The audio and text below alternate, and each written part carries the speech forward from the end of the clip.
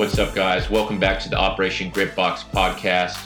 Really excited to bring you this can't miss episode today with coach and entrepreneur Chris Bernard, CEO of Overtime Athletes, performance coach to athletes around the world. It's just absolutely inspiring the amount of impact this guy is making in terms of transforming athletes from where they are to the potential that can be reached with the right kind of coaching, which I know firsthand Chris provides.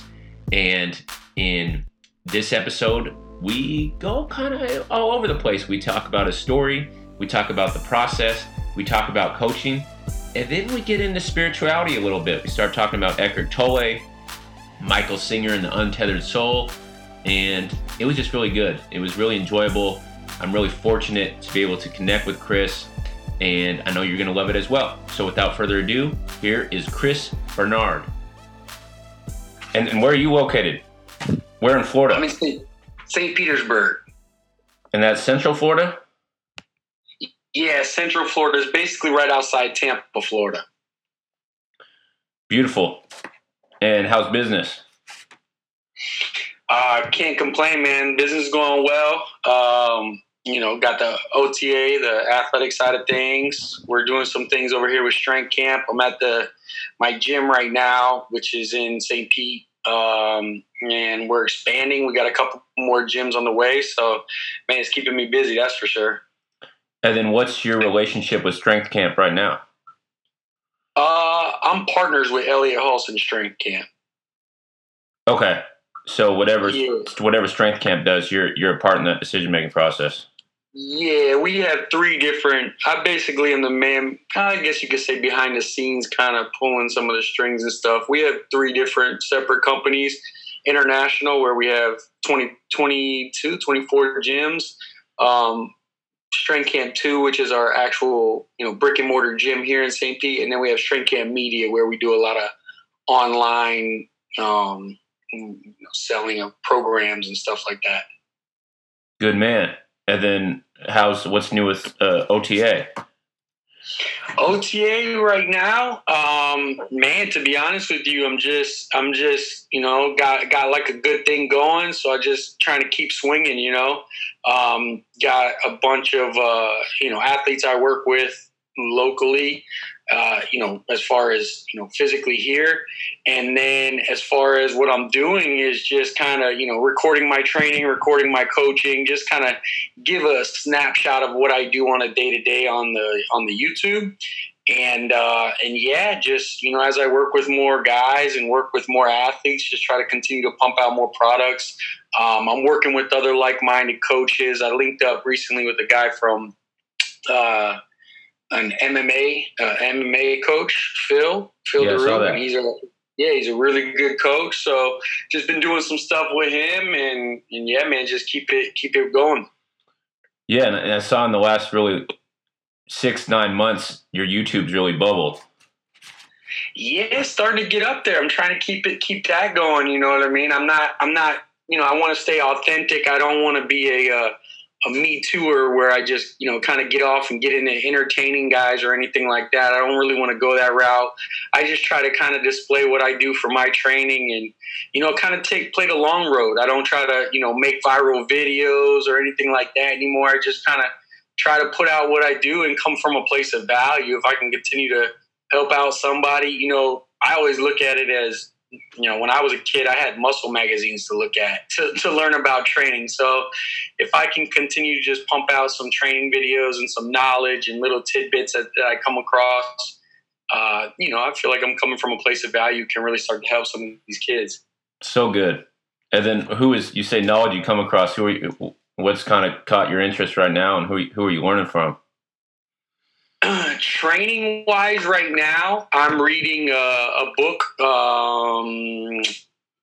by Ralph Mann about sprinting. Okay. Very familiar. I'm going back between that and Speed Trap from Charlie Francis. Okay, very familiar with both those. And then what about, you said in training, what are you learning about outside of training? Outside of training right now, here I usually go between two different styles. I basically go between three styles of learning, and it's kind of just on a day-to-day basis, to be honest with you. One is more like, personal development. Right now, over the past 2 years, it's been a lot of mindset and time management, things of that nature.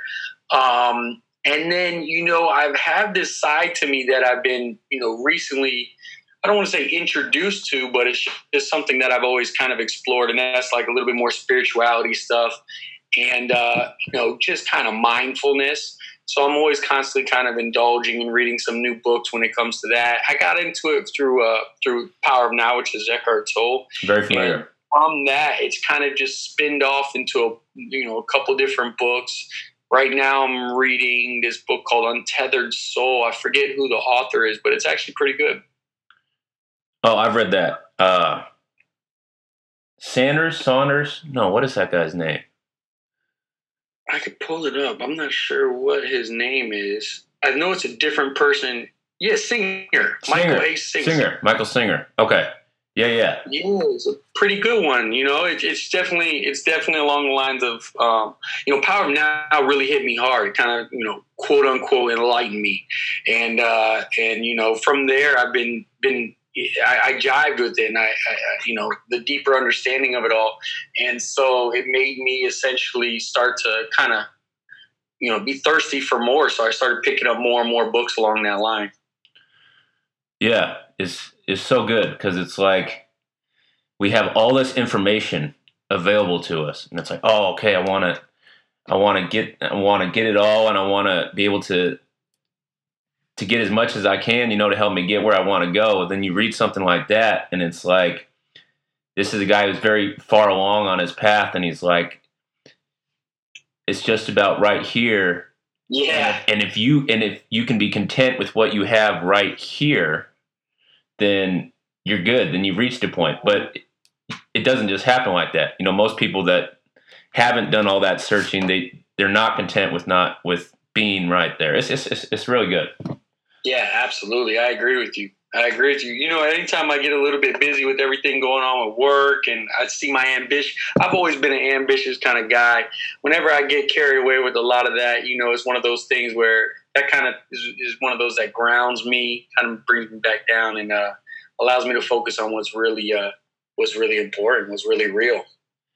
And then I want to bring this up with you because this makes me think about, this is a common theme I've been talking about with guests on my podcast in the performance industry is, you're building your brand online, and with that, how do you feel with distraction and like phones and cameras and with athletes and, connecting that with mindfulness and being present?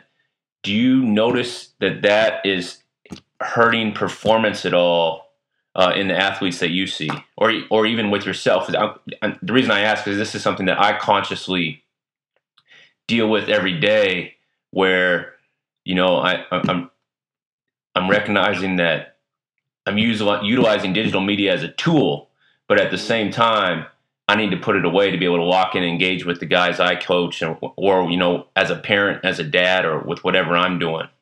Mm-hmm. Yeah, it gets pretty tough. I mean, it's kind of crazy how everything's transpired when it comes to social media, everything like that. If you get trained by me, one of the things that you notice is there's a camera on. I try to have my camera guy kind of be like a fly on the wall. And the minute that I see that take away from either A, coaching, or B, them and their performance as far as what they need to do and execute that day, then I'll address it immediately. When it comes to social media, sometimes the guys will see me put on a story, Instagram or something like that. In my mind, it kind of goes along those lines of, if you look good, you play good type of deal. And I know a lot of these kids, they like to be featured on, they get posted on my thing, they get a couple followers, things like that. So it kind of, some guys, it's going to motivate them. At the end of the day, I always try to look at what's the stimulus I need to apply to this athlete today to make them better. Not saying that that's a one of the things that I utilize. But if it ends up helping them, I'll utilize it. If it ends up hindering them or taking away from what they need to do to execute that day as far as training goes, then I limit it. I take it out, So I just kind of continue to try to keep myself grounded in what I'm trying to do. What am I trying to accomplish each and every day?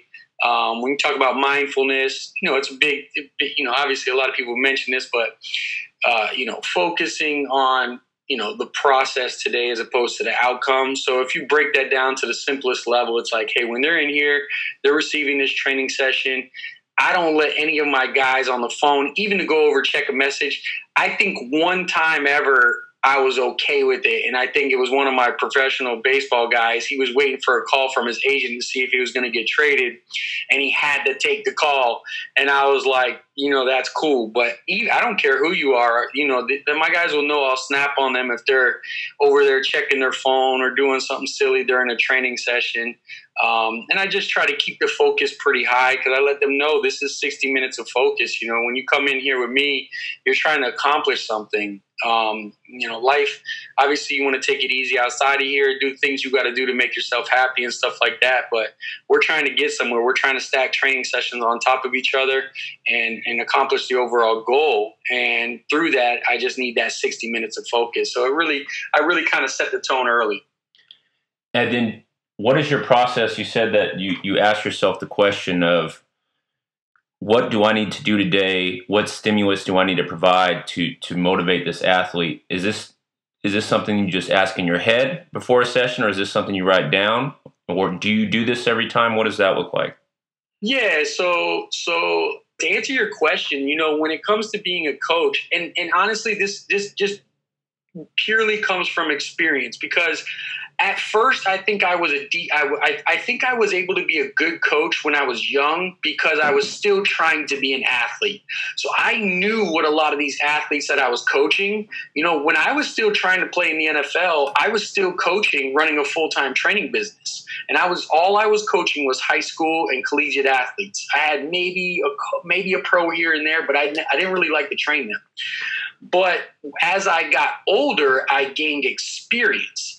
And experience led me into seeing, just how I go about my approach and taking obviously when you're an athlete, you have an approach to the way you go about your training sessions. And for me as a coach, I basically started doing the same thing. So when it comes to game planning and what I need to do for that particular athlete each day, I just kind of simply do a 5-minute kind of preparation. I have basically, a clipboard and a program, which is basically kind of what I think of as parameters for them to follow. And then I kind of, try to remind myself each day of what that particular athlete needs. For instance, let's say I'm coaching, 2 football players, right?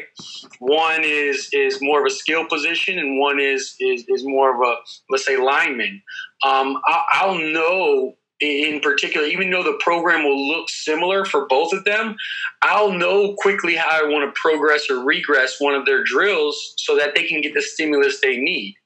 In addition to that, you have to factor how that athlete is performing today. Yesterday, I had 2 basketball players in here.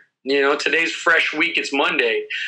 Usually they've come in, they give crazy effort. I mean, these 2 are just model athletes I love to work with. They just come in, they trust the process, they're bought in, and they really kind of just, they shut their mind off and go. Well, yesterday I could tell they were extremely fatigued. So I had to start, I knew I have 2-3 more weeks of this training block with them. So I knew this was one of those dog days for them. So I know, hey, I got to scale back a little bit so that I don't completely wipe them out for the rest of the week. So at the end of the day, it is a case by case. I try to approach it, I try to have a little bit of insight before I get into the actual training session. And then when I'm in the actual training session, it's just a matter of being able to quickly scan, how they're performing, what they're looking like.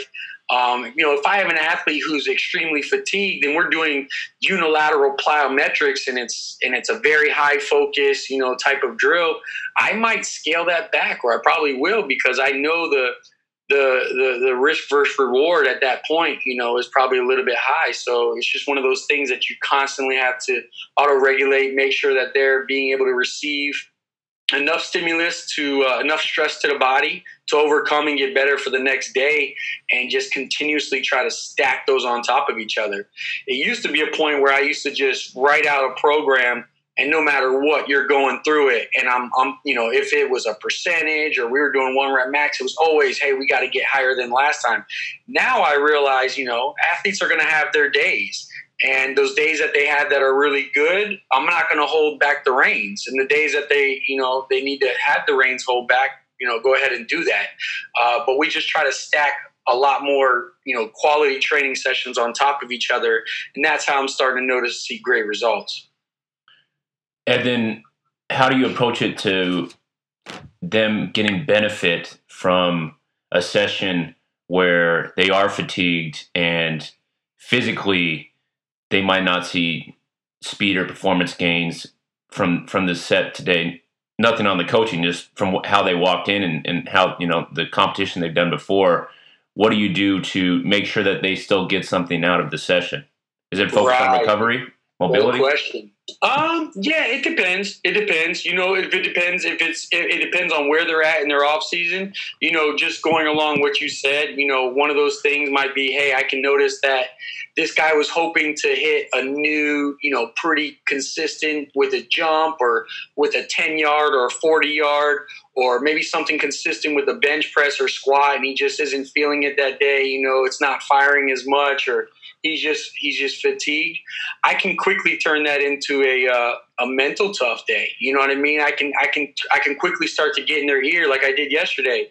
Hey, these are the dog days. What you have to do what you have to do, whether you feel like it or not. You know what I mean? It's one of those days where we're just going to put in work. I'm going to make sure they're not compromised, meaning that I'm not doing any high risk or very technical, drills that are going to make them, where they can injure themselves essentially.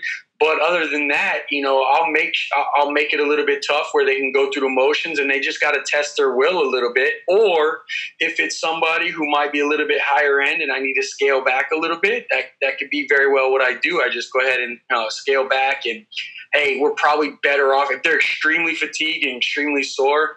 It might be one of those where it's just, hey, let's scale back today. Let's perform a little bit of recovery. Majority of the time, they'll actually go through some form of a workout, even if it's just to kind of, warm the body up, get it stretched out, do some kind of dynamic work. If it has to act as a little bit more conditioning that day, I won't beat them up too much. But it just depends on who the athlete is and what phase of their training block they're actually in. Yeah, man, that is something that I fight and dealing with every day. So I serve as a director of football performance for a high school football team here in Deep East Oakland, California, Castlemont High School, and very rough area. A lot of these guys, I don't know what they're learning in school, but they come to practice and for many of them, the energy is zapped. A lot of the guys aren't eating. So for me, it's like finding this balance of, okay, I got guys motivated here, so let's get these guys where they can really get some performance gains. Mm-hmm. And then I got to spend time over here. And it's like, okay, what can I do to get in his head of using like what you're saying and making this a teaching tool of, this is about being able to get stuff done, whether you feel like it or not. Let's turn this into a mental toughness strategy, mental toughness time. But it's just something I deal with every day. So I'm curious in terms of what you do to, make the most out of that session. So where guys aren't just feeling like, okay, I came in here and 60 minutes later, now I'm leaving and I didn't feel like I get that much out of it. I didn't get some crazy sweat in. Right. And one thing that I learned as a key, for me is I was able to, I think as a coach, you have to quickly be able to identify, between athletes. I usually kind of categorize them in between one or two different types of athletes. One who receives positive feedback and one who receives negative feedback and responds, the best to it. Meaning, I was the type of kid who it's like, tell me I can't do it, and I'm going to put a chip on my shoulder, and I'm going to go, you kind of got a little doggy, a little nasty in you. Whereas I have, really good finesse athletes who is just like, you you wowed by them, and you let them know you're wowed by something they just did, and that makes them respond better. So there's a little bit of both, and you never know which athlete is going to be that. But if you can quickly identify like the ones you really got to get in their ear, kind of talk a little shit to them, and then they get sparked up and they get a little fired up and they can go. And then there's some where it's like, hey, you compliment them and they just keep it going. They feel good about themselves. They puff up their chest, and then all of a sudden they can begin to perform the next couple sets a little bit better, and you turn around that training session. And that's just from the psychological standpoint. And then obviously, like you said, there's obviously the physical standpoint where it's like, some guys are going to have their days and some guys aren't going to be able to be as motivated as much. One thing I always try to do is I'll try to find those leaders in the weight room. That's those kids that, they might not be the best on the team, but they're going to give that effort day in and day out. And I always reward those. I'm always shouting out those kind of kids, the ones who step up and give me that effort and stuff like that, because I feel like, and it depends on age range, obviously, but, especially in high school, those are the type of guys that, if I'm shouting them out, you could start to see a couple more start to trickle in right after that. And, as long as you can identify the alpha dogs when it comes to the weight room and the ones who are going to give you that effort, I typically see when I reward them, more will follow. And I noticed, this is general, and this makes sense too, but for linemen, they're more of the positive reinforcement in my experience, and then the skill guys are the guys you could try and sting on a little bit to get them motivated. Mm-hmm. And that makes sense, right? Because if you're a lineman, you're a bigger guy, so you're going to be more self-conscious kind of about how you are. Performance specialist Tim Grover, he talked about that, like, yeah, the tall ones. Yeah, exactly. He's like, his usual approach did not work with the tall guys because they were already so self-conscious. They are. They got a lot going on in their brain. That just, that's beautiful that you understand that, because a lot of coaches, they operate out of their own, how they reflect on themselves. You know what I mean? They judge themselves, and that's how they kind of start to take it out on some of the kids and stuff. But if you can start to kind of, there's such a deeper psychological perspective where like high school kids are at, and like how you get the most of them. Like you could take a really, really good player, and if you beat him down, you might end up not getting anything out of him. He might completely change his athletic career and go a completely different route. But it's understanding that, at that age, it's you got to realize how big of a mentor you actually are to some of these guys. You know what I mean? And it can really kind of start to affect which way they turn. So, obviously I don't like to be, try to soft shoulder them too much, but it is having a decent amount or any kind of awareness you can when it comes to what maybe that particular athlete is going through. And that's a perfect example. When you get a bigger kid, he's been, especially a lineman, he's been big his whole life. It's one of those things. Some just have that nasty alpha dog when it comes to those linemen. Usually see that in linebackers as well. But some, they've been a little bit chubby their whole life. So, that positive feedback goes a long way. And then all of a sudden they drill something. You give them, hey, wow, good job.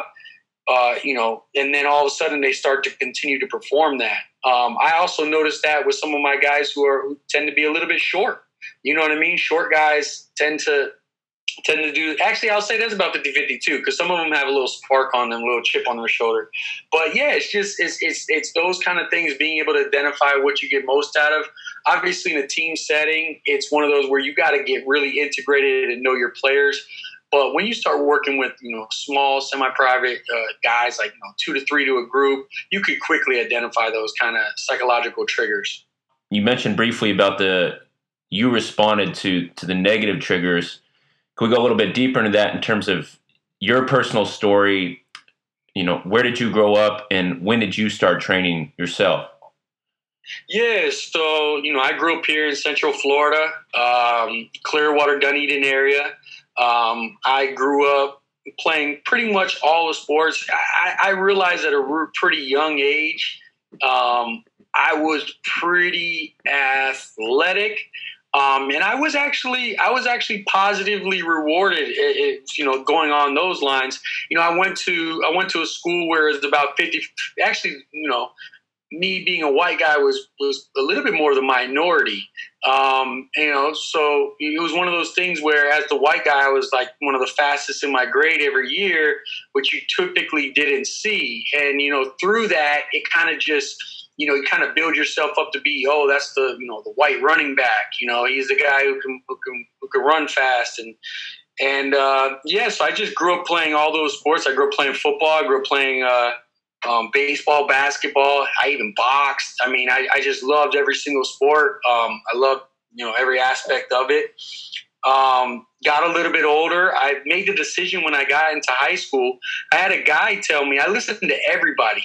And I had a guy once tell me, who I looked up to, tell me, like, you got to start focusing on one sport. So naturally, I basically start to shed away all the other sports and just focused on football.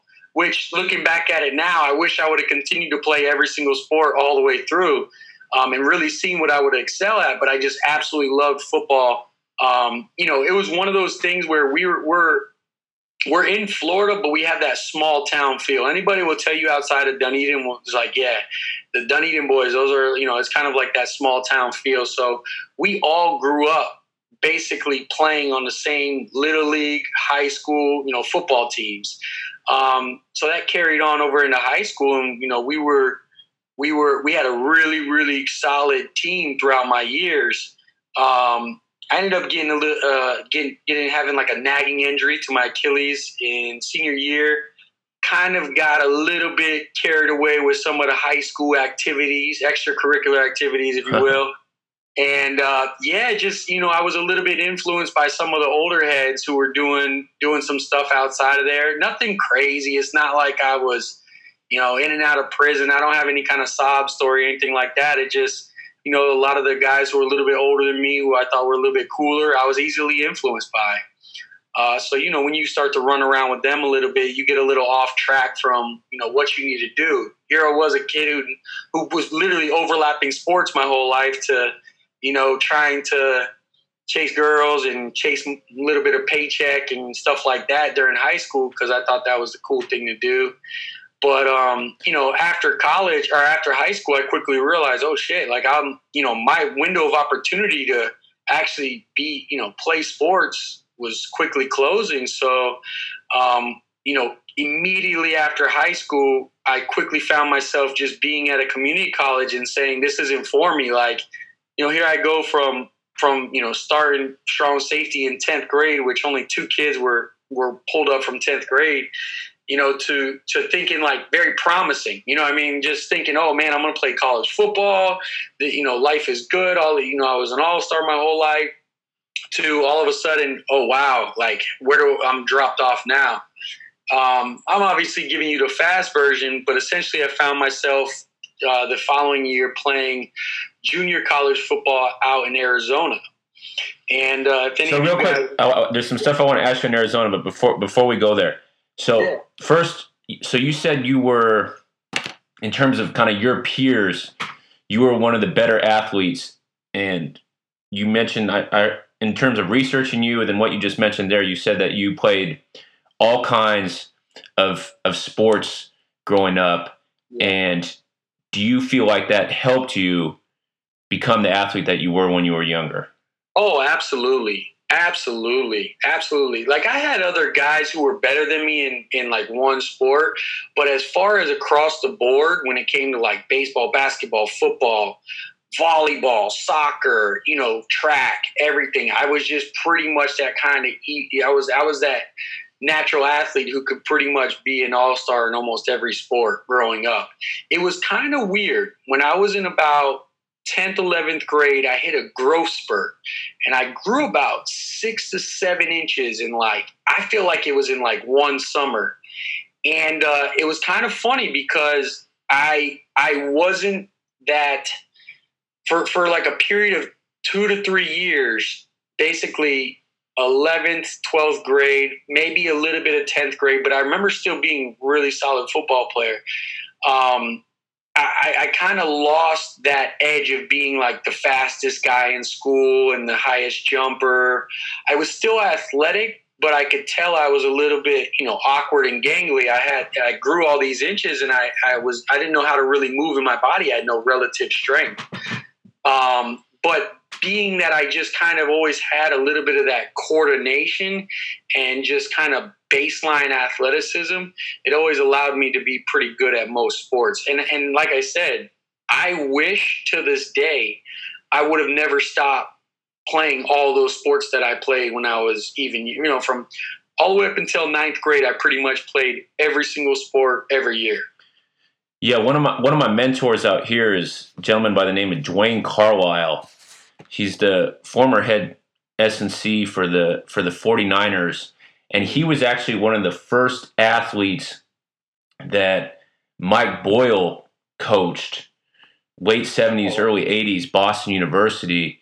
And something that Mike Boyle talks about consistently, and then what I learned from Dwayne is he had a boy who was number one running back in the state. This is his son, number one running back in the state of California, ended up playing at Notre Dame. Another son who got a Division I basketball scholarship. And this is something Mike Boyle talks about, is just playing a variety of different sports is a good thing. Oh, absolutely. Absolutely. I mean, think about it. I think they talked about in the combine this past year at their draft, 287 or 289 or something crazy like that athletes were multi-sport athletes in high school. What does that tell you? Not even from a level of just continuously staying in shape by playing the sport, but think about this. When you when I immediately dropped the other sports like basketball and baseball in high school, that's immediately when I started picking up some of the stuff that I probably should have kept my ass in sports in. You know what I mean? I started doing some things that I just started getting involved with dumb stuff outside of there. So it's both factors of it. Not only are you obviously learning the skills and being able to continuously compete as an athlete and just the day-to-day grind, but the other aspect of it is there's a lot of silly stuff you can get involved in outside of there. When you take those things away, it's like, well, you have a lot of free time now. What are you doing with it?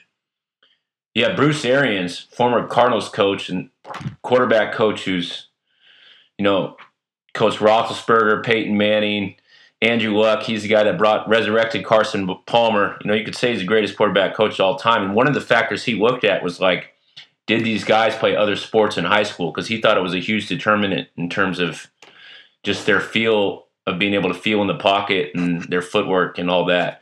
Okay, so let's say when you start drifting at 16, you didn't fly off the tracks, but you're drifting a little bit, and it sounds like it affected your ability to get, a Division I FCS scholarship. Uh-huh.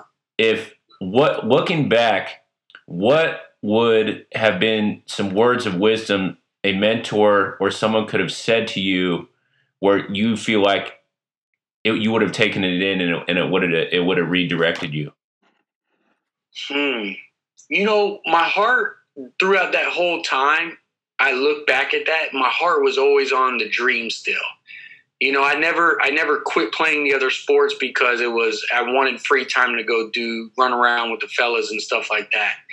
It was just purely, my heart was still on that. I just always looked at it as, oh, now I have more time to hit the weight room and stuff like that. But I never had that mentor in high school to really kind of lock me down and teach me the process.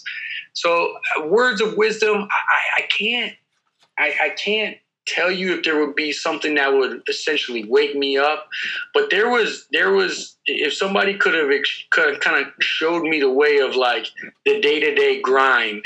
I was so focused on the outcome that what happens is a week, 2 weeks go by, you keep putting out the plan of training and hitting the weights and doing all this, but then you look back at the weekend, it's like, well, you might have put 1 or 2 good training sessions together and you're really not, I wasn't getting anywhere. So to answer your question, I think it was if somebody could have taught me at an early age not be so obsessed with the outcome and get a little bit more obsessed with the process and like the day to day, and like, hey, it's not about eating right and training hard one day. It's about, that consistently doing it, 4, 5, 6 days a week. And that's really the kind of culture I try to create for a lot of our guys here, because,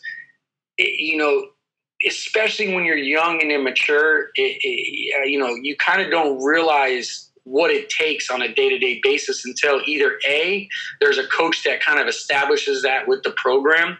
Some of our off-season stuff was very laissez-faire, very like just, there was no structure to it. So it allowed us the freedom to do whatever we wanted.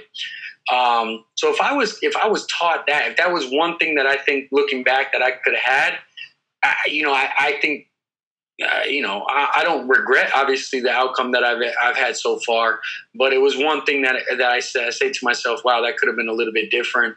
I even joke about, and I say, man, I don't even know what sport I would have played. I don't think I obviously would have played basketball, because obviously you have to be, most guys need to be have some height to them, and they could tell from an early age. But I was a good basketball player. But when it comes to like even baseball, like I look back at that and I'm like, man, I had some opportunities where I worked with, or I was ahead of some guys in 8th and 9th grade who later on got drafted. One guy was my backup who ended up getting drafted. So it was just one of those things where I wished I would have just kept my nose to the grind and knew how to really the process of just a day to day. And I think that's what other sports do for you. It keeps you in that process. Yeah, going back to Eckhart Tolle and the power of now, and just recognizing that if we maximize the present, then we're going to maximize the chances of getting what we want in the future. Oh, absolutely. Absolutely. And it's sing so true. And just knowing, like I said, when it comes to experience and knowing that these days, I feel like that's one of the biggest things I try to do with my guys. When you hear me cue, a lot of the times, a lot of the motivational stuff I'm really trying to get in their ear about is just high focus for this particular rep, high focus for this set. It's just always constantly bringing them back down to what they're doing right now, right here. Yeah, and that's something that I try and attack every day in terms of high school football.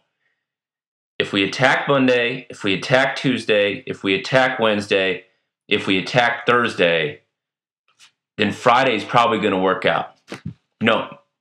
Regardless of outcome, in terms of where we are as a program, and we play someone at a different level, we may not win, but in terms of instilling the right habits and being properly prepared and going through that process, that's why I'm such a big believer in, and why I love football so much, is that it teaches young men just the importance of attention to detail and the process and all this stuff that, being present and the importance of the rep, it really magnifies the importance of all that. Absolutely. And that's why, we were talking about my businesses and everything I have going on for me now. But, it tells me a lot about a young man when he comes in as an intern or wants to work for us, if he's played sports before. You know what I mean? Because I understand that, there's so much I equate to my business to the game of football. Just all the way down to how we run meetings, everything. I'm constantly reading some of the greats when it comes to coaches. And if you look at guys like Saban, you look at guys like Belichick, they have all the parallels that run with them is, they're not necessarily, they could be good at X's and O's, but it's not necessarily that, I think I was talking to somebody earlier. I watched that training day when it comes the Alabama training days, which is kind of like the hard knock version of college football. And one thing that really stuck out to me, the first episode, the first 20 minutes was Nick Saban in his meeting. He was upset with his coaches because they wasted 4 minutes in actual practice. And it was because they didn't go over the drill in the meeting. And immediately I just got all these ideas of what I need to be doing with my guys here when it comes to business. And it was just one of those things that, A, his attention to detail, and B, his devotion to the process day in and day out, it really struck a chord with me. And everybody wants to know, like, what makes Alabama, Alabama. Obviously, it's not the X's and O's, it's the Jimmy and Joe's. But at the same time, it's from the top down. The head coach understands you need to focus on that process every single day. Yeah, maximizing minutes. And it's the Jimmys and Joes because he's putting that same attention to that meeting and that same process to his recruiting, and then turning them from 17-year-old young men when he gets there to how they end up at 21, 22. It's the same every minute, every day, attacking it. Absolutely. Okay, and then how did you get to Arizona, and then why did you recognize it might be good for you to get out of Florida for a little bit? Yeah, so what I recognized was, when I kind of got left kind of hanging off the next year out of high school. Well, let me say this too. I tell people, I'm pretty transparent about it. I didn't really hit my quote unquote man strength until after high school. I remember graduating, I couldn't get over 185 pounds. And I just remember wanting to get big, and I couldn't get over 185. And then that next year, that next spring, I couldn't get under 225. I just all of a sudden hit this. I don't even want to say it was a growth spurt. It wasn't anything too much different. It's just, that's the way my hormonal response became. I didn't take anything. I didn't do anything special. I hit my man strength. And I just, from there, I kind of just got readjusted back into my body, I guess you could say. And I just kind of got my touch back with athleticism. I don't know how else to describe it but that. But, I just noticed that next year I worked really hard, and I was like, I realized I was at a community college. It wasn't what the story I wanted for my life. My story is I wanted to play Division I football. I had all these aspirations and dreams. I had people telling me my whole life I could do it. And then, couple down years of just kind of messing around and not taking it serious. And then that coupled with a little bit of injury, I just found myself not recruited at all. So I said, okay, here I am. I'm working from the bottom again, but I liked my back up against the wall. Felt good. And from there, I just started doing a little bit of research. I found this school called Pima Community College. The year before, they won the national championship, and they sent a lot of guys to the to Division I schools. I contacted the coach. I let him know. It's funny because junior college football, if you ever watch Last Chance U, it's exactly how it's portrayed on Last Chance U. That's why I love the show so much, because it's exactly what it is. You got a bunch of kind of misfits. You got a bunch of guys who are entitled and felt like they shouldn't be there or be in this podunk town or city, and they're trying to get to the next level, and some guys, they're immature. So they're going through this process. They get handed the world, and then all of a sudden they get dumped down and they get knocked down, and that's how you kind of respond and you kind of react from there. I told the coach, he knew we were from Florida. He knew where we were from and stuff like that. So at the time, the school didn't offer scholarships. They didn't offer any of that. So you just kind of had to go out there on a whim. So I had this beat up, broke down Maxima. I convinced two more of my buddies to ride out with me that wanted to play college football as well. They were my training partners. And I got them to take a leap of faith. I remember I sold all my gold and I cashed in my pennies jar, whatever you want to call it. I had about $400 to my name, maybe a little bit more. Packed up my clothes and I shot out there and just kind of, at the end of the day, I would never exchange it for anything. It was extremely tough, but I loved every second of it because it felt like there was still hope. There was still opportunity. There was still a chance to play at the next level. I just needed to put myself in the right situation, and I created that for myself by going out to Arizona. And then you tell a story in your vertical program. And to everyone listening, I highly recommend you guys check out Chris's flight program in terms of increasing your vertical jump. could you tell the story of the trainer you met out in Arizona and the 5-minute Bulgarian squat hold that he had you do, and kind of that whole experience and what that was? Yeah. So same way, like, you know, in my mind, I just knew that, like, I was out there for that, but I have to let people know, like, I worked with a trainer or two before Arizona, but they were like, trainers weren't the gyms, the trainers, they weren't like they are these days. You know, you went to a chrome and carpet gym. I was a janitor in high school at a world gym. So, like, you know, that's kind of like an LA Fitness. It's completely different. You don't go do a bunch of jumps and stuff like that. You didn't have those kind of trainers. You had trainers who were, you know, physique competitors, and they wanted to make a dollar by working with some middle-aged person and be able to get them, you know, some fat loss.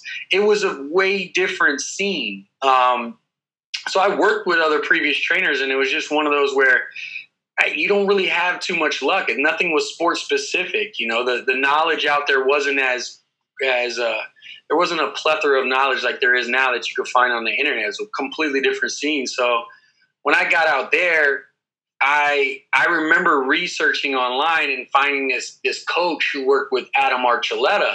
Adam Archuleta was a safety back in the day and who just put up one of the best combines, but this was before they had all the testing they had. But, you know, even if you research and watch some of his videos, you could tell this kid was moving.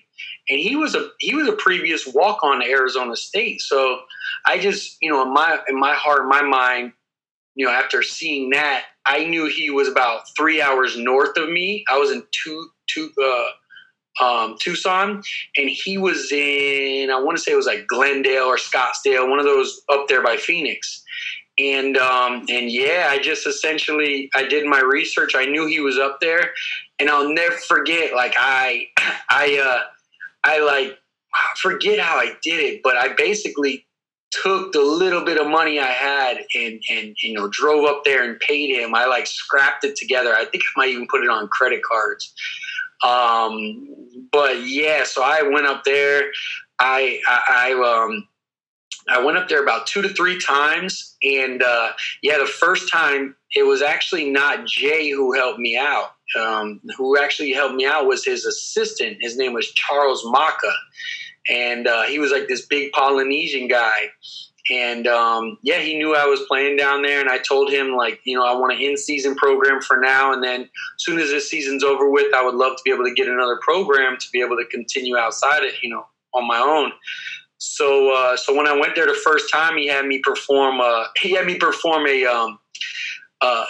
basically a split squat hold. You know, we didn't warm up. We didn't do anything. I wasn't really sure. Even to this day, I think he was just, I don't know if he was testing my mental strength or what the deal was, but it was just an isometric hold. And he had me build up to some ridiculous amount of time, at least what it felt like. It took me like 30 minutes to hit the time. It was like 5 or 10 minutes. And man, I just remember just thinking, like, you know, what do I, you know, I just remember even thinking, like, what is going on right now? You know, I didn't know what to think, to be honest with you. But, you know, here I am. I paid for it. I paid cash for it. Or, you know, I emptied the account, and I just had to go along with it. I had to go through it. And after that, he spoke with me, talked with me. He gave me a program that I followed. In the season, during that season, I ended up getting hurt, so I couldn't follow it as closely as I wanted to. But yeah, it was definitely one of those where I learned a lot as far as, you know, it was a little bit before my time. I'll say that. There was some different things that they had me doing that I just had no clue of what. You know, I was kind of, from an educational standpoint, I wanted to understand why I was doing what I was doing. And looking hindsight, I could see a lot of the benefit to what he had me do besides that whole first session. But other than that, he had a lot of tactics. He had a lot of methods that I think still ring true to this day that I really, really liked. And yeah, it was a pretty crazy experience. And then Archuleta's former coach, is it Schrader? Is that correct? Yeah, Jay Schroeder. Jay Schroeder. Okay. And then how would you kind of distill his training philosophy in a couple sentences? Yeah, so what he's essentially trying to do is it's a lot of plyometrics. But what I've really pulled from it was, being able to train the muscle at a longer range of motion, being able to utilize a lot of absorption tactics where you're teaching the athlete how to absorb force. See, most athletes start to get into jump training and sprinting and stuff, and they never really take the time to teach their body how to absorb force, because any athletic movement is obviously three phases: eccentric, isometric, and concentric. And, just like a jump or a plyometric, you have to teach the body how to kind of generate that energy and then utilize it, right? That's really all it is. So when you teach an athlete how to efficiently absorb force, they can then in turn be able to produce more force. So a lot of his stuff was a lot of isometric, a lot of like series of depth jumps and things of that nature that really teach the athlete how to absorb force. And then in turn, the rock star of all that motion is how high you end up actually jumping. So before it's the 44-inch vertical jump or how high you actually get up or the dunk, it's how you train your body to absorb force. The easiest kind of metaphor I can draw from this is, if you look at a young athlete, and you tell him to dunk a basketball, you're going to see him get a real big knee bend and hip bend and really kind of crouch down to be able to jump as high as he can. Whereas if you look at like an NBA athlete, it looks like they're literally springing off a trampoline, and it looks like they're, being able to just bounce up off of nothing. A lot of times that's because they, majority of them, they have the ability to greatly absorb force to then utilize that energy to produce. And then how was the strength and conditioning program at Pima? Pima, it was pretty crazy. Pima was one of those things where I tried to stay grateful for what happened. Okay. I had our coach who was, I love him to death. He was a great guy. He had a little bit of used car salesman to him. He sold us the world when we were going out there. We were a couple Florida kids. They knew they were under a little bit of investigation, but that's neither here nor there. I had a great time. I'll never take that back. So they were a little bit hindered by who they could take out of state and scholarships they could provide, things of that nature. So when we got out there, I didn't realize that it was a whole new coaching staff. There was like 2 or 3 guys maybe from the previous staff. Nevertheless, we had a good staff, and then it was kind of crazy after the first game. We actually went lights out. It was like 63-0. We won. Next game, we played a number 1 team in the nation, which was Snow College, and we got just mollywopped. We got whooped, and it kind of just unraveled. The coaches got into it on the sideline with the AD. It was a weird. I don't know it's a long story, but we had a lot of kids on our team from the local area whose like parents and stuff started getting upset that their kids weren't playing, which in my mind, I'm like, this is college football. This isn't Little League anymore. Yeah. But I think they sold them the world, a lot of the local talent who was actually good. And they, a lot of the out-of-state kids came in and kind of took over those positions. But anyway, to answer your question, almost all of our staff who was extremely competent was basically left or got fired after the second or third game. So it ended up being a lot of the local coaches. Like our offensive coordinator came from Baylor. He was like a grad assistant. He wasn't like a coordinator at Baylor, obviously. But, he was on his way to coaching at the collegiate level. One of our DCs was pretty good as well. And then all of a sudden things kind of took a turn. Our strength and conditioning coach was helping at the University of Arizona. He ended up leaving. So at first in camp, it was like, wow, this is pretty good. He played tight end at University of Arizona. He looked the part. It was pretty good. And then as we got into the season, things started to kind of unravel internally as far as the coaching staff. And, we try to make the best of it. And you got injured In game, in practice, what happened? Yeah, I got injured in the 6th game. I played. I went out there to play tight end. They ended up putting me at like H-back, which basically they kind of just flexed me out of the backfield sometimes, where it was more of a fullback position. I ended up like running the ball, which I didn't. Those are things I didn't do, but I was just kind of a utility player, kind of like a Chris Cooley. If anybody remembers him, just coming out of the backfield, catching the ball, lining up in the tight end sets. And yeah, I had a screen pass designed for me, where it was kind of like a jailbreak screen where offensive line was letting everybody go. Well, the quarterback hung me out to dry, and I jumped up to catch it, and I just got blasted pretty hard from the linebacker, and I fell on my side and shattered my collarbone, and that was about game 5, game 6. So after that, there wasn't too much I could. They didn't think actually I was going to play football again after that. And from there, you ended up at the University of Miami? Yeah, so pretty crazy. After that, I came home, and that's when I said, I kind of eluded the doctor's orders and said, I want to continue to play. This is what I want to do. I still had, when I was out there, mind you, I could tell like there was guys I was facing that were getting big time offers, and I was seeing guys, and actually I got a couple offers myself.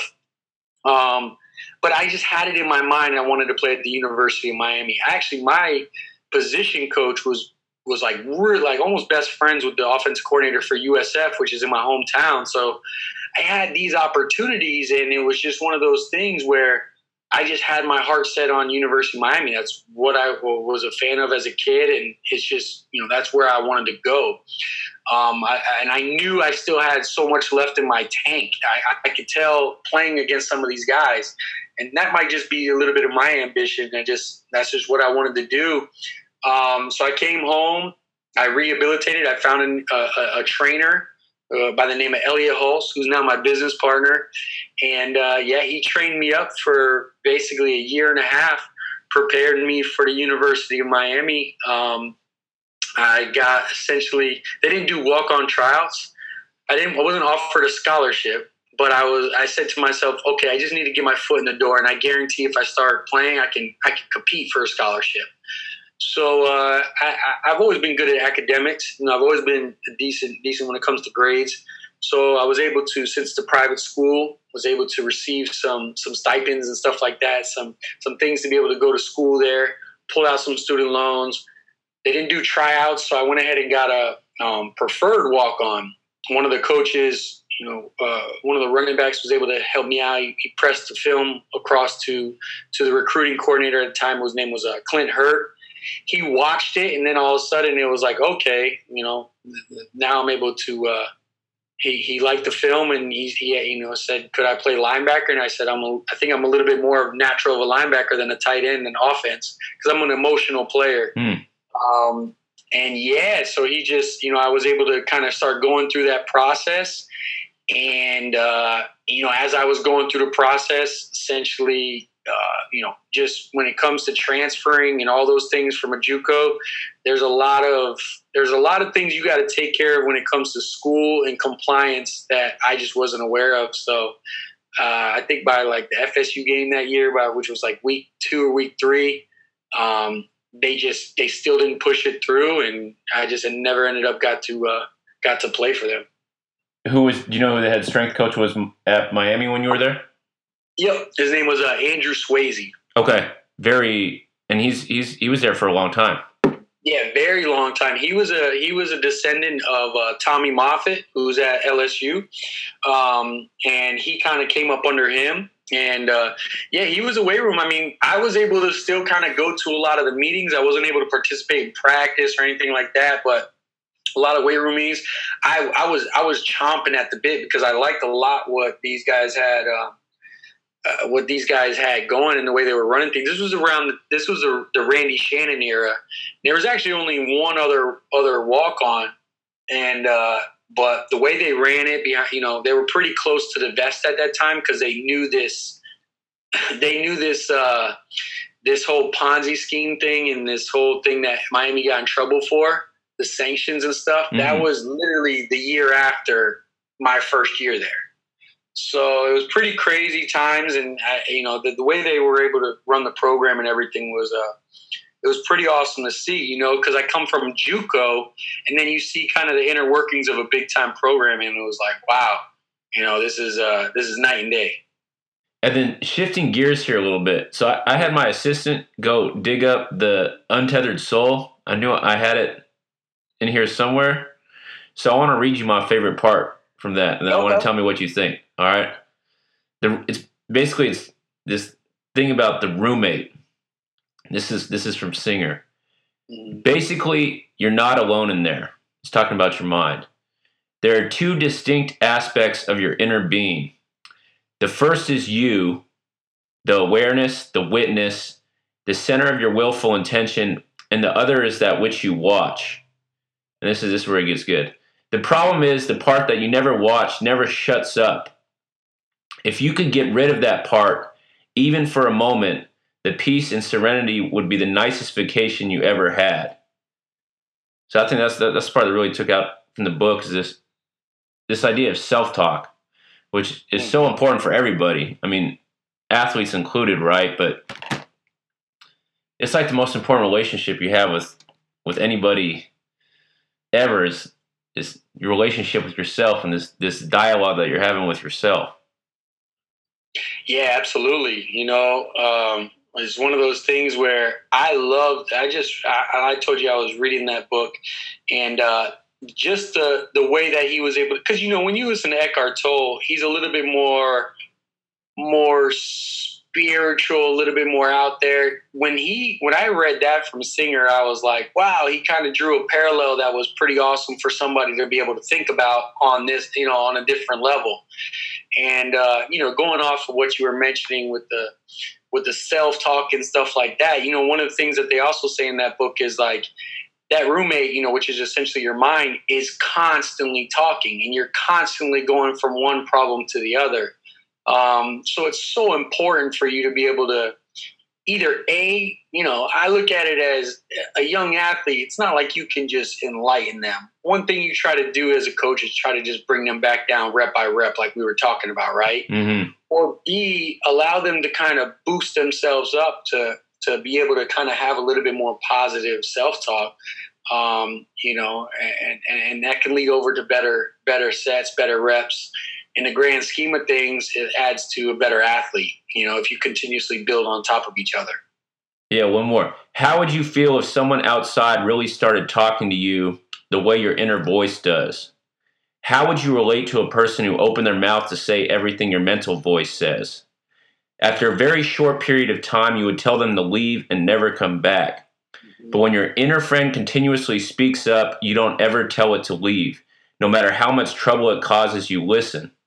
And that makes me think about what you were saying with like Nick Saban and maximizing minutes and recognizing like what it takes to go from just like where you were as a starting 10th grade safety to make it to being a starting safety in the NFL. How much time day after day after day you have to dial that self-talk in terms of I'm gonna appreciate and dig in this process whether I feel like it or not, having no idea whether it's going to work out the way I want it to in the end. Mm-hmm. Yeah, absolutely. And it kind of goes along with the whole theme that we've been talking about this whole time is like, if there's one thing that I really try to, the subliminal thing behind it, because when you talk to a kid, it's like, look, you say don't focus on the outcome, the end goal of the end of the off season. You want to focus on the day-to-day process. And, at the end of the day, you can't really explain that to them. So as a coach, a big thing that you want to do is you want to have that mental note constantly and have them fall in love with that process, have them fall in love with each set, and have them just be able to, not only enjoy it, but also be able to focus with intent on each one. And I know that if I continuously be able to do that, that's kind of the side of things that I didn't have.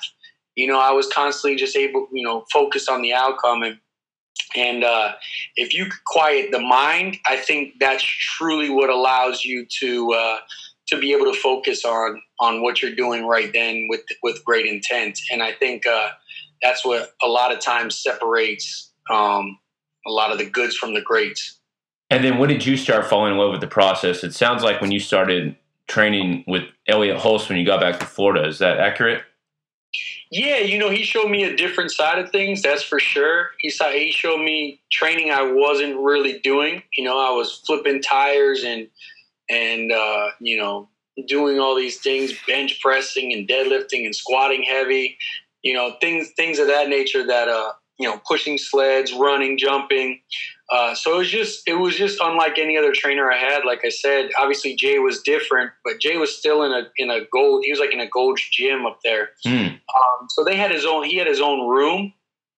Charles did, but it was in that kind of gym. Here it was like I was outside. I was doing all these things, and I kind of just fell in love with it. And I became a beast. And yeah, I love that. I love that part of the process. But I really wouldn't say until like I actually started training for my second combine is when things really started to click for me of just stacking training session on top of training session to get better.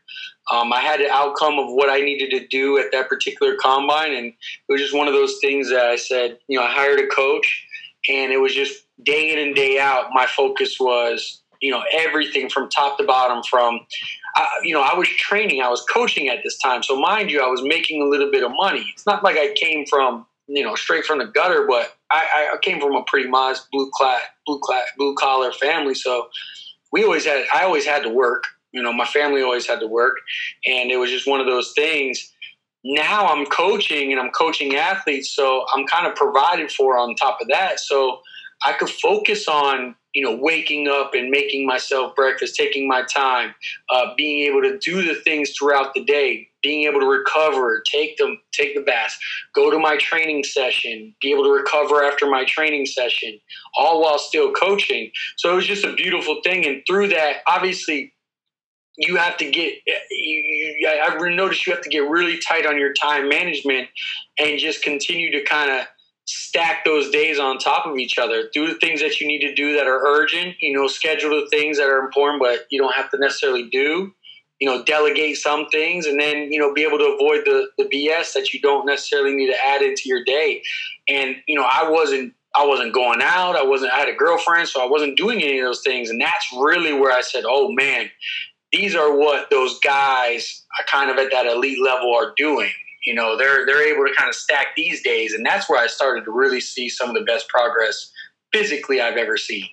And then what would from just a typical, in 2018, you have a guy that you're preparing for the combine, what would a day look like if he said, Chris, you're in charge of my entire day.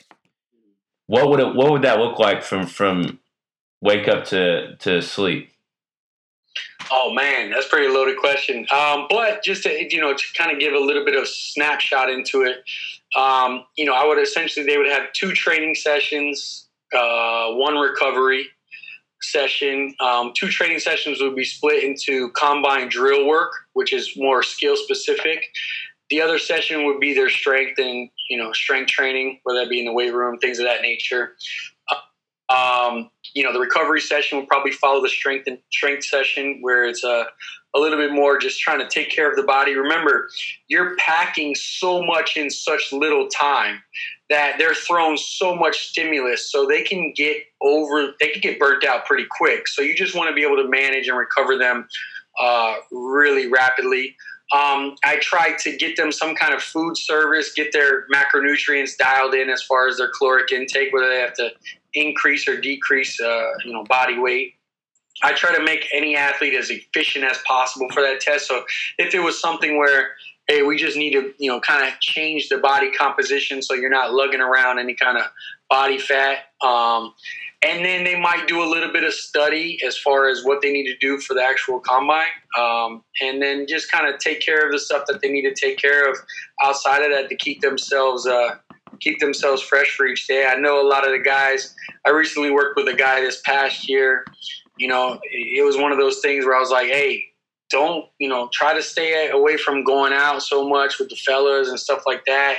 Obviously, he was pretty focused. And it was, it's one of those things where they just go home and play Fortnite all night. And then where do you see the athlete performance industry headed? What in terms of your research and you being in the trenches right now, what do you see trending?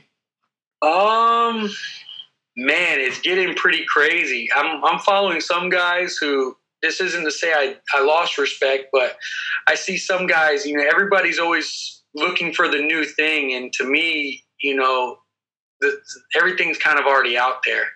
It's how we as coaches apply it and how we are able to connect and get the most. Dr. Ralph Mann says, it's not so much what you coach, it's how you coach. So for me, the people who are going to separate themselves in the athletic performance industry are the ones that are able or know how to coach it. Because right now with the internet, everybody knows what to coach. Hell, I give away information every single day that's in the same. I don't give away anything in my products that I don't give away for free. The only difference is it's how I go about coaching it and telling them directly exactly what to do. And I think, what's going to separate a lot of the performance coaches out there is the ones that can take, different types of athletes, know how to properly cue them to get the response they want. And from a, anywhere from a psychological, like we were just talking with positive, negative feedback to hey, I need to know the right cue to be able to talk to this guy, kind of, break it down for them so that they can execute it. I've had athletes who they're very, they're from an educational. So if you teach them on an educational basis, they like to know what the concept is. I've had some athletes who are so smart where it's like, hey, literally I'm breaking down the physics of why we're doing what we're doing. And some athletes is, hey, just drawing that cue, that metaphor, look out the window to get the proper bend motion that you're trying to get. So I think really where that's going, because it's so saturated with knowledge, you're going to find guys who are going to continue to reach. And don't get me wrong, there's always things more to discover. But I think a lot of times it's going to be how you are able to coach a lot of these athletes. And I think that's really what's going to separate a lot of the coaches in the performance industry.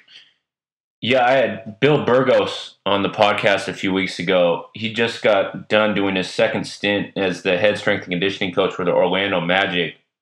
And when he came back there, what their GM said to him was, yes, use data analytics, use tools, but I want the focus is on coaching. We want coaching, coaching over the tools. Use the tools as a tool.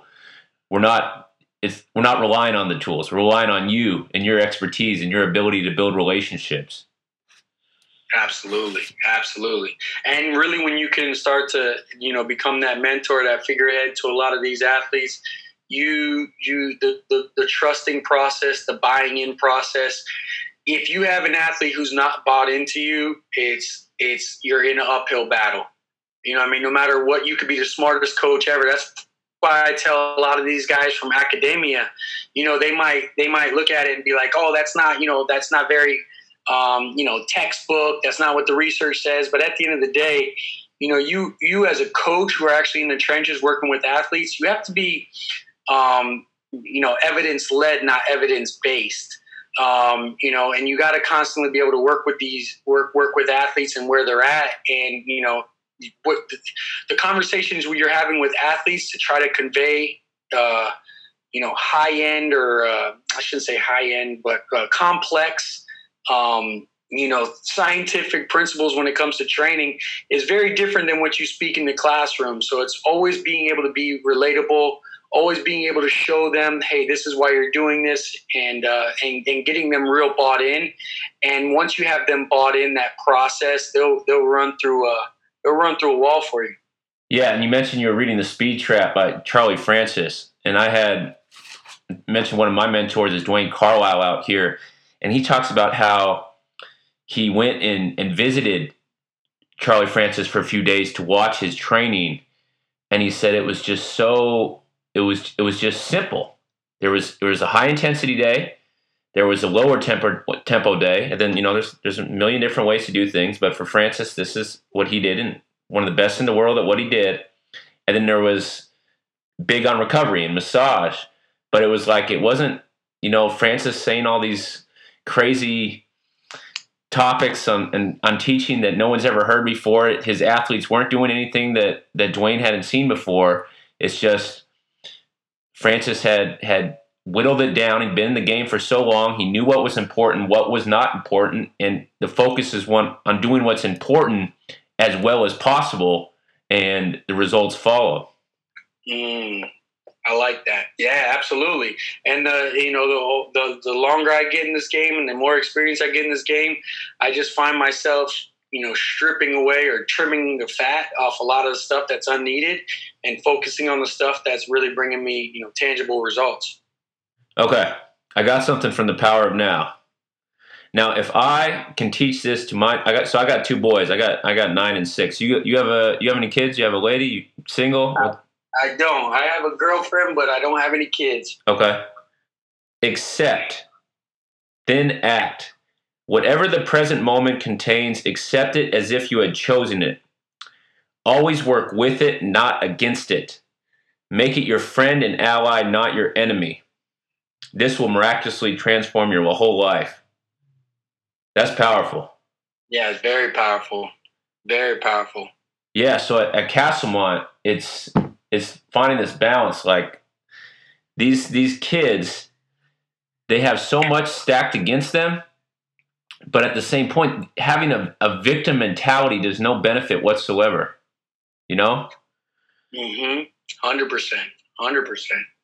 And it makes me think of, so I have a lot of special operators come on the show, and the reason for that is, first of all, I've never encountered one. I'm sure just like in any industry, they're out there. I've never encountered one that's not a really good guy.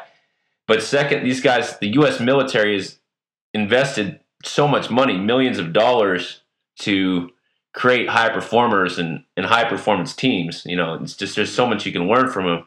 But it makes me think of Jocko Willink, former Navy SEAL, where he talks about anything that happens to him, he says, good. This is what I wanted. This is what's good for me, and I want to make the most of it. And it's just so powerful. Yeah, absolutely. I read his book. I think it's called Extreme Ownership, and so I learned good. a lot. Yeah, it's an amazing book. Amazing. And then what was the biggest thing you took from that? Extreme Ownership? Yeah. Exactly the title. Yeah. I read that and I stopped pointing the finger. I stopped looking at circumstance, and I just embraced every challenge that I had in front of my life. I just took ownership of a lot more things. I became accountable of a lot more things that maybe, you can start to look around and say, oh, boo-hoo me and stuff like that. And really, it just kind of wiped that away from me. I think it was just more or less the perspective in general. I can't remember any particular gem, but as a whole, it was just, I just found myself in business, in my training, in any circumstance that I was unsatisfied with, it was, hey, I'm taking ownership of it. And then just that concept, it's so empowering because it puts like, I'm in control. I'm in control of my situation. I'm in control of why I am where I am now, and I am in control of where I want to be. So good. Yeah, absolutely agree. Okay, if you absolutely 100% knew that you could not fail, what is the next major goal you would accomplish in your life? Good question. Now in this day and age, oh man, I'm not sure. I can tell you my goals right now. I mean, my goals right now are, given my situation, I don't want to get too deep into it, but for sure, I want to continue to provide for my immediate family and then start my own family. That's kind of where I'm at right now. I love what I do. I'm grateful for everything I got going on with a lot of the athletes I work with. If you would have asked me 5-6 years ago, I'd probably said make an NFL roster. But where I'm at right now and given my current situation, I just want to see my parents good. I want to see my my brother and sister and their family's good. And then, I take extreme ownership of a lot of that. Even being the youngest child in the family, I take a lot of ownership of a lot of that got going on. And just any way I can help and try to continue to build myself up so that I can continue to help them out. And then, next goal would be to be able to kind of, start my own family and be a good role model for them and be a good provider. That's really kind of, what I'm setting my sights on outside of what I have going on in business. Inspiring. Okay. I got some rapid fire questions here at the end. If you could do me the courtesy, please answer in one word or one sentence. Got it. Number one exercise to build relative strength. Push-ups. What are you most proud of in your life up to this point? Ooh. The team I've been able to build and the companies I've been able to build. Who is the most interesting person you have ever met in your life? I had to go with my partner, Elliot Halls. What personal limits are you currently stretching? My time. My time. What are the three most important values, character traits that you try and live by? 3, I'll give you 2, honesty and loyalty. And what is the biggest life lesson you have learned in the last 6 months? Be grateful. So good. And last question. You're not constrained in terms of how you want to answer any way you like. What is one piece of wisdom you would give to a 17-year-old high school athlete who comes from absolutely nothing yet has high ambitions to leave a major impact on the world? Good question. First of all, I'll say, man, those rapid fire, I was really trying to stay to one word, but that was pretty tough, man. I didn't realize I underestimated that. But that was pretty cool. But to give a young athlete any kind of words, if you have that ambition, it kind of just goes along with this. And I can't say it enough because I think that this was kind of overall theme and topic of what we talked about today. And at the end of the day is, if you want to, set the sight high and where you want to go, but go do the work, fall in love with the process day in and day out, stack those reps on top of each other, stack those sets on top of each other, stack those training sessions on top of each other, week in and week out, month in and month out. And before you know it, you'll look up and you'll be the player that you want to be. You'll make the impact, stay true to who you are. You're going to develop your core values along the way by being able to stay focused on what you have going on right now. A lot of guys, I often tell them, I can give you the best workout in the world, but if you follow it 50%, you're going to get half-assed results. If I give you the program that's not that good, but you follow 100% with intent, you're going to get amazing results and you're going to become a way better athlete. So it's not so much what you're doing, it's about how you're doing it, and just continue to grind out and stack those on top of each other. And as long as you develop that process for yourself, the sky's the limit for sure. So good. Chris Bernard, CEO, Overtime Athletes, entrepreneur, coach. I highly recommend everyone listening go check out overtimeathletes.com. I personally purchased your speed program, your flight program, got a ton of value from both of them. Chris, if you could share with us where everyone listening, where they can connect with you on social media, interwebs, all that good stuff. Yeah, absolutely. You can, website is overtimeathletes.com. Instagram is at overtimeathletes. Pretty simple. Facebook, Overtime Athletes. Any platform that you're on, I'm sure there's an Overtime Athletes over there. I got an awesome team that helps support and tries to put out a lot of my content on different platforms, and I just continue to try to put it out, especially on YouTube if you want to check me out there as well. Yeah, don't be humble. YouTube page is hot. Appreciate you. And I just want to say thank you so much. This was actually a real pleasure. Not that I expected anything less, but it was just amazing to be able to talk to another like-minded coach. And hopefully some of the athletes listening or coaches listening were able to get some value from this. So I appreciate you having me on. Yeah. Well, once you mentioned you were reading The Untethered Soul at the start, I was like, okay, there's places we can go here. Right on. Chris, I appreciate you, and I look forward to having you on again soon, my friend. Absolutely. Thank you, Coach.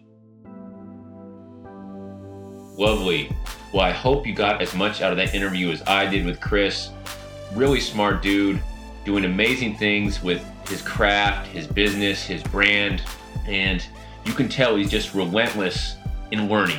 And I highly recommend that you check out Overtime Athletes. Again, I purchased a couple of the programs. They're great. They work. I highly recommend that you follow him on social media, especially the YouTube channel. It's hot, it's fire, it's bubbling, and all that stuff's going to keep getting better after listening to Chris, because you can tell that this guy is a man who is relentless in terms of improving himself to give him the capability to help as many athletes as possible around the world. Absolutely inspiring. Great guy. Look forward to having him on again. And if you found this episode at all educational and or entertaining, please do me a favor, leave a 5-star review on iTunes, because that gets more ears to the show, more resources I can bring to the honorable young athletes in deep East Oakland. I'll talk to you guys soon. Bye-bye.